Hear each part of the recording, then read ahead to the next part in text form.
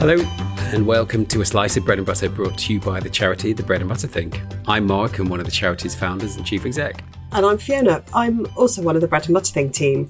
We thought that we'd do something a little bit different this week. We spent the past few episodes chatting with our members and volunteers about what TBBT means to them and why they use our affordable food service. But now, I think it's time to refocus the spotlight. You do you? Yes, I do. Very much. On to you. Every week, you do the intro. I'm Mark, and I'm one of the founders and chief exec. Yeah.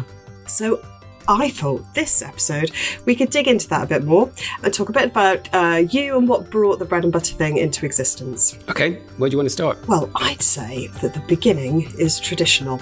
But before we do, let's have just a quick reminder about what is the Bread and Butter thing.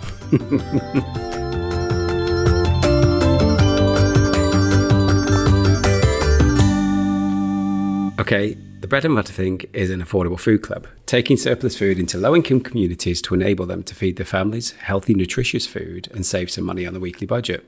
And from that starting point, we can help create change in those communities, from better health outcomes to new friendships and reducing isolation. Great. So, what inspired you and your co-founder Jane to create it?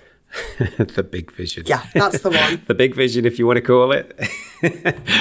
Well, it was all about fairness. I like fairness, and so does Jane. And we think it's really unfair that just because of where somebody's born in the UK, they should have a radically different access to food. You can obviously extrapolate that globally, but I'm only thinking in the UK at the moment.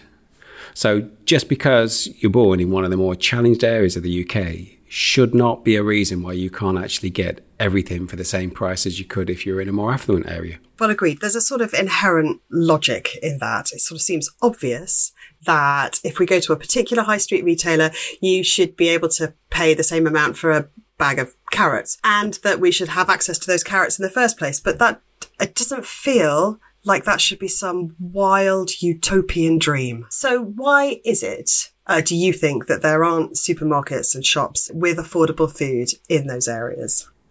I think it's really easy. It's just because commercially that footfall doesn't make it pay. So you end up with these things called poverty premiums. So how would you define a poverty premium? It simply means that you have to pay more because of certain circumstances in your life. And that can be geographical. And it can be as simple as the difference between the price of a bag of carrots, or it can be because there isn't a supermarket near you and you have to walk or get a taxi or a bus to be able to get to buy affordable food. And that means that you have to add a premium onto whatever your food bill is. And that, well, it's just not right. Okay, so your background is in accountancy and business management. So what brought you to the idea of creating an affordable food charity? Well, it's because I know food. I've stopped food going to waste and being redistributed for over 20 years now. My dad was a frozen food wholesaler, so I've known the food industry pretty much all my life. And as food really is one of the absolute essentials, literally the bread and butter, this seemed like a good place to start. So is that where the name came from? Sort of. It's something my dad used to say a lot, all about different things. He would say that he had to have things in his life that were the bread and butter thing. So it was pretty common phrase in my childhood, and that's what I think about the bread and butter thing is all about. It's a way of delivering everyday essentials. Okay, so but how the leap to actually setting up? In my management consultancy days, one of my clients was a commercial surplus food company, and I ended up running it. So during that time, I saw how much food was going to waste, and it gave me a really good understanding of the key social and environmental issues around that. As part of that role, I also brought the first social supermarket into the UK. So I had a real education in the effects that you can have beyond the calories and the savings by also combining the support services, volunteering and community aspects. So talk a bit about surplus food. Why does it happen in the first place? Loads of reasons, but most of the time, I think we can probably drill it down to a really simple thing called choice. We all like to choose. So it's all very well that people say we should have wonky veg in the supermarket. Some people will pick up the wonky carrots as opposed to the beautifully straight orange carrot. But that's not all of us. And the majority of us will always go to the back of the shelf to pick the longest dates as well. That's being advised at the moment as one of the money-saving tips in cost of living. So as consumers, we're very selfish in this, and that creates waste. We constantly crave variety as well. So retailers try to interest us in new things. So then we've got people in the food industry that are trying to guess what that choice is, and that creates even more waste. And that's before all sorts of technical stuff that goes wrong in food production, like the packaging is wrong or there's a missing ingredient or something like that. All of these things add up, but essentially it really does come down to the way we culturally engage with food. We no longer look at local or seasonal produce. We expect cucumbers 52 weeks of the year. That creates problems that create waste. And what's even worse is when we get it home, then we throw 7 million tons of it in the bin every year. People often point the finger at industry and say it's the industry's fault, but data from RAP shows that 3 million tons of food is wasted in industry every year. But if you go back 10 years, that was 7 million tons. So you can see that the food industry are actually working on it, even if they still have a way to go. Well, it does feel like the food industry, it's sort of at the forefront of industry minds right now, because in recent weeks, we've seen a whole series of announcements from a number of supermarkets taking best before dates off their products, I think to try and make that cultural shift around buying food. Yeah, absolutely. And I hope that will spark genuine change amongst consumers. I've yet to find anyone in the food industry who is happy to see their food go to waste. People want to feed people first.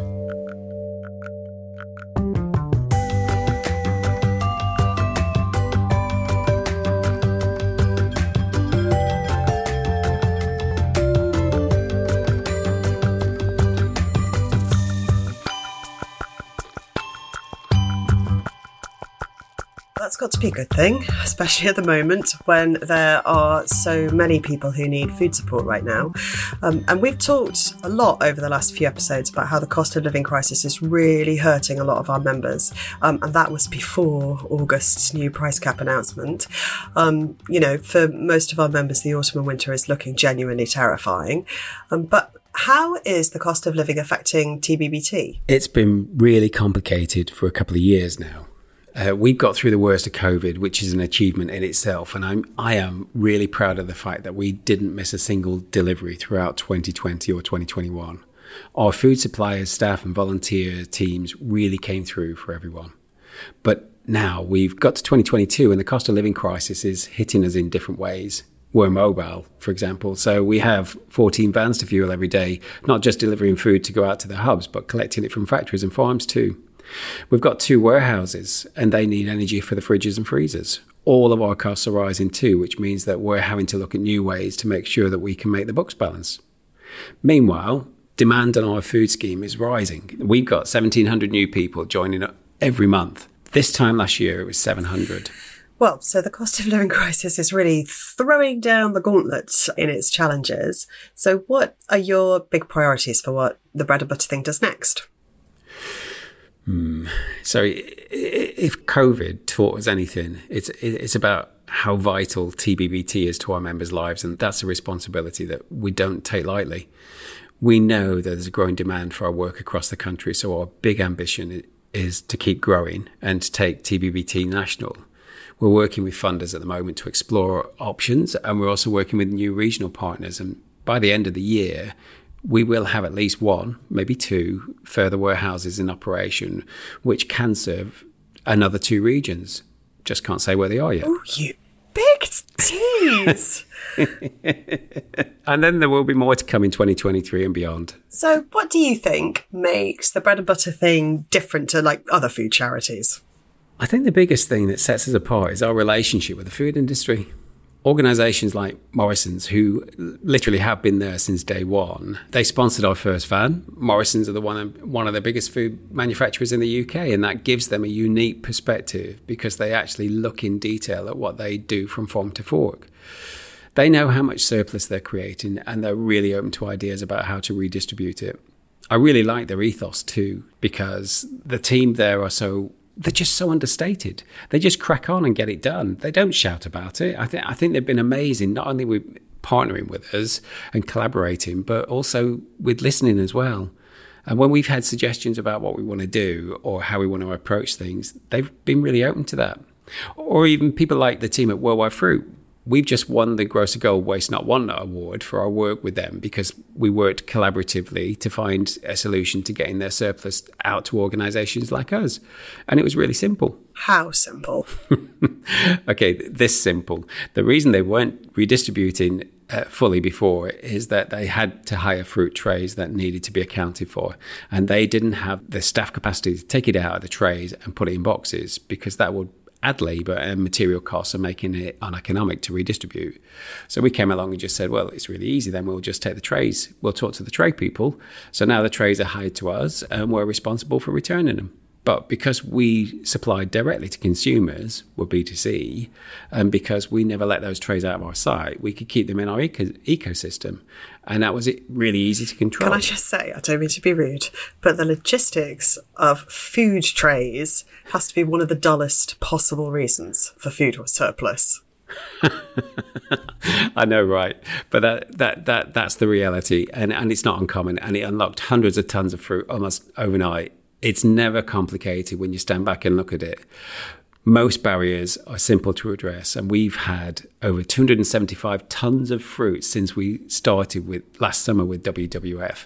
That's 1.5 million pieces of fruit, and it's a lot of crumble. It's that kind of partnership that sets us apart from other charities, though, Fiona. We try to be really solutions focused and build our own supply. So as TBBT grows, what's the most important thing about it that you don't want to change? Okay, I think it's got to be our relationship with our members and volunteers. Each hub genuinely feels like a family, and we really strive to ensure that our members and volunteers drive and influence the work we do. So we often survey our members to find out how we're doing, but also what's important to them so that we can tailor support and other partnerships, and we agitate for change. And this podcast is part of that. We want our members' voices to be heard, for their voices to have impact, whether that's at a local, regional or national level. The information they share with us really helps us build a grassroots picture of big issues facing people in low-income communities. That's not just about access to food. At the moment, it's very much about energy and fuel costs, but also about access to free school meals, the digitisation of Healthy Start vouchers, digital exclusion, and so on. And by working with our members, it's those bigger, more systemic issues that we can raise awareness and campaign for. So is there anything sort of specific that you would want to see change on now? Yeah, I think I'd definitely like to see digital exclusion pushed higher up the agenda.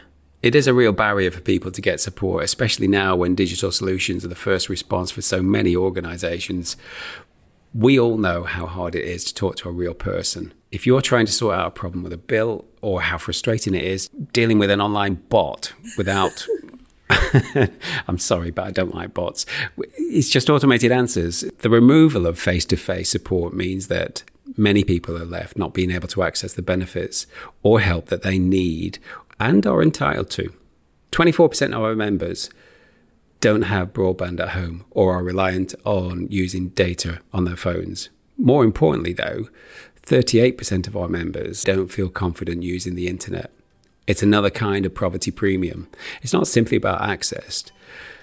Nobody, not the services that have transitioned to digital nor the tech sector, have put in any sort of support to help people access the services online.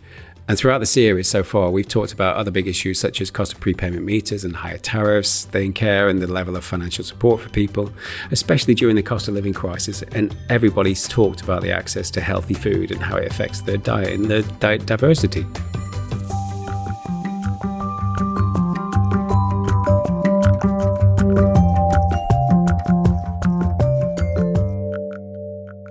Everybody has definitely mentioned some of the new food they've tried. Whether that's, a daikon or an aubergine or even cereal.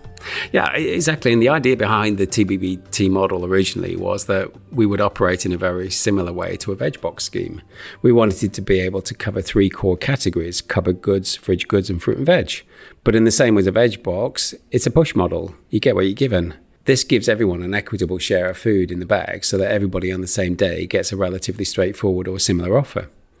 Our members recognise that there'll be new foods, including some they don't particularly want or like, but they swap ideas or they swap food with someone. So you're back to your original idea of fairness. Yeah. But instead of home delivery, you've created the idea of, delivering to community centres. Well, the community centres, they are absolutely critical in the middle of all this. They're in all kinds of places: churches, schools, community centres, scout huts. My favourite's the adventure playground. With the very friendly pigs, yeah. The important bit is finding places with the right culture, run by really positive people that are just trying to do the right thing for the community surrounding them, and by being part of that community. We thought if you can actually get the food to them and be able to attract people in for that food, then not only are we giving hyperlocal access to this food, but we're creating footfall for the local projects as well, so that they're actually seeing more of their community too. And once you start to do that, you can get onto the next level and make it more interesting. Again, to say, okay, what about all the other issues surrounding this community? What other services and support can we bring in? Like citizens' advice or welfare rights or public health, whatever it is. Some hubs already have some support services in place, but we'll work with them to fill in the gaps and see if we can find other services to come in as well. We talk to people and we build a dialogue and it grows together. We don't have all the answers, but we learn. Is that idea of community something that you've always felt was important? Yeah. I grew up on a council estate in Preston, which came with its own sense of community and neighbours knowing each other. So I really recognise the strength in that and the role of our hubs can play in combating isolation and being a catalyst for other community action. And also for those communities to be involved in the work we do. Our volunteers own the project in each location. It's something they're really invested in and they're proud of it. They can see the impact it has locally for their families, friends and neighbours struggling with food insecurity. Are you ever surprised by how the bread and butter thing has taken off? I'm going to say yes and no. I think. Okay, fair. I think we always knew that there was a need for our kind of two-tier approach to food insecurity and for the need to think beyond food banks as a solution. Food banks are very necessary as a resource for people living in crisis of food insecurity. And that's about 4% of the population. But then there's another further 21% who are routinely food insecure. They're skipping meals or limiting diets or just struggling to get access to good quality food. What surprised me most about this 21% is how many of them are actually in work. Over half of our members are employed in some shape or form. So these are the people that are on 0 hours contracts or short-term contracts or minimum wage. So lots of our members are actually NHS staff or teaching assistants, cleaners, as well as people that are on long-term benefits for a multitude of reasons. Really, our work is about prevention. We are trying to support people so that they can afford to eat well and stretch their budgets so they don't have to fall into financial crisis. Because if there isn't something like bread and butter or another food club or pantry type thing in the region, what do they do? And obviously that cohort is growing right now. How are you feeling about the next phase of the bread and butter thing? This is going to sound weird, but I'm super excited. It feels weird to say that simply because we're actually putting in a model of support. So I shouldn't be necessarily excited about putting a model of support in, but we already have another 3 regions identified and we're working with some new funders. So there's lots to be excited about. But in all honesty, I'm feeling a bit daunted too. I think we all are. Yeah, everybody is. TBBT and across the food sector, the cost of living crisis is much more extreme than we originally envisioned.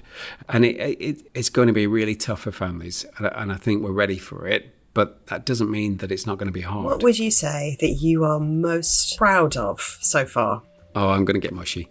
It's got to it's got to be the team, our staff and volunteer team, and the commitment they show every day is absolutely jaw-dropping.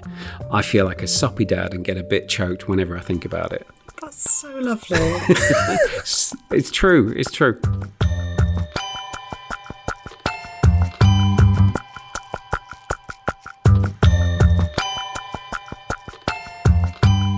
Okay, so to finish, I've got 5 quick-fire questions for you.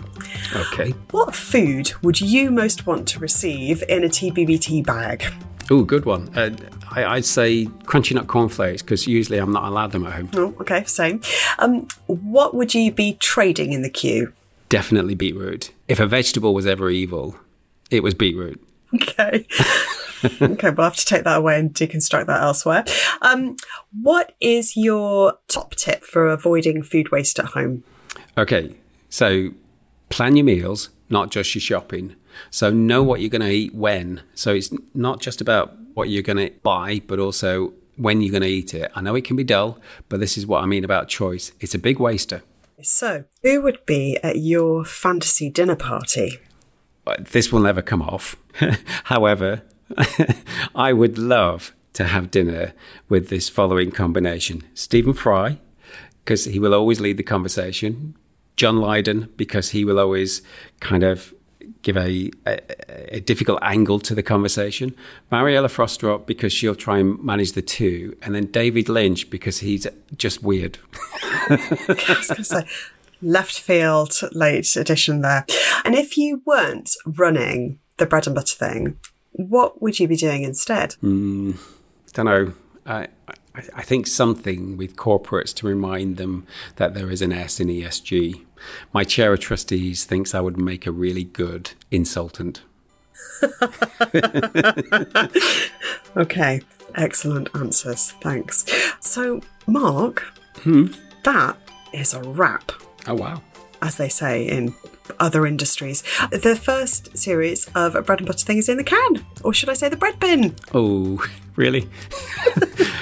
Yeah, but we should do more, right? Yeah, so I was thinking that.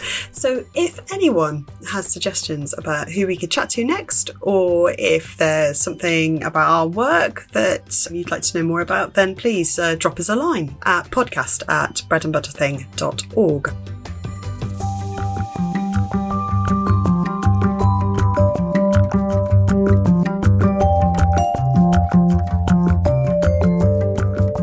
And if you've missed any of the series, do have a listen back to our previous episodes. Kelvin, Sandra, Leah, Arndt, Elaine and Pauline all have insightful reflections on their experiences of TBBT framed against the cost of living crisis.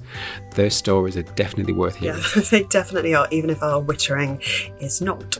Agreed. And if you'd like to keep in touch with the Bread and Butter Thing and what we're getting up to and where those new regions might be, then you can find us at Team TBBT on Instagram and Twitter, or on LinkedIn, or we're online at breadandbutterthing.org.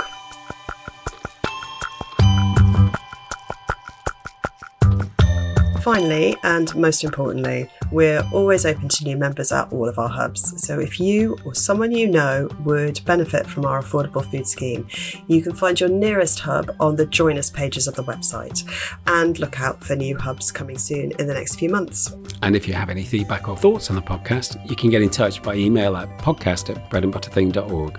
And please do all those things that podcasts ask you to do. Like us, subscribe, leave us a review, share us with your friends, and say nice things about us on social. Oh, and tell your mum.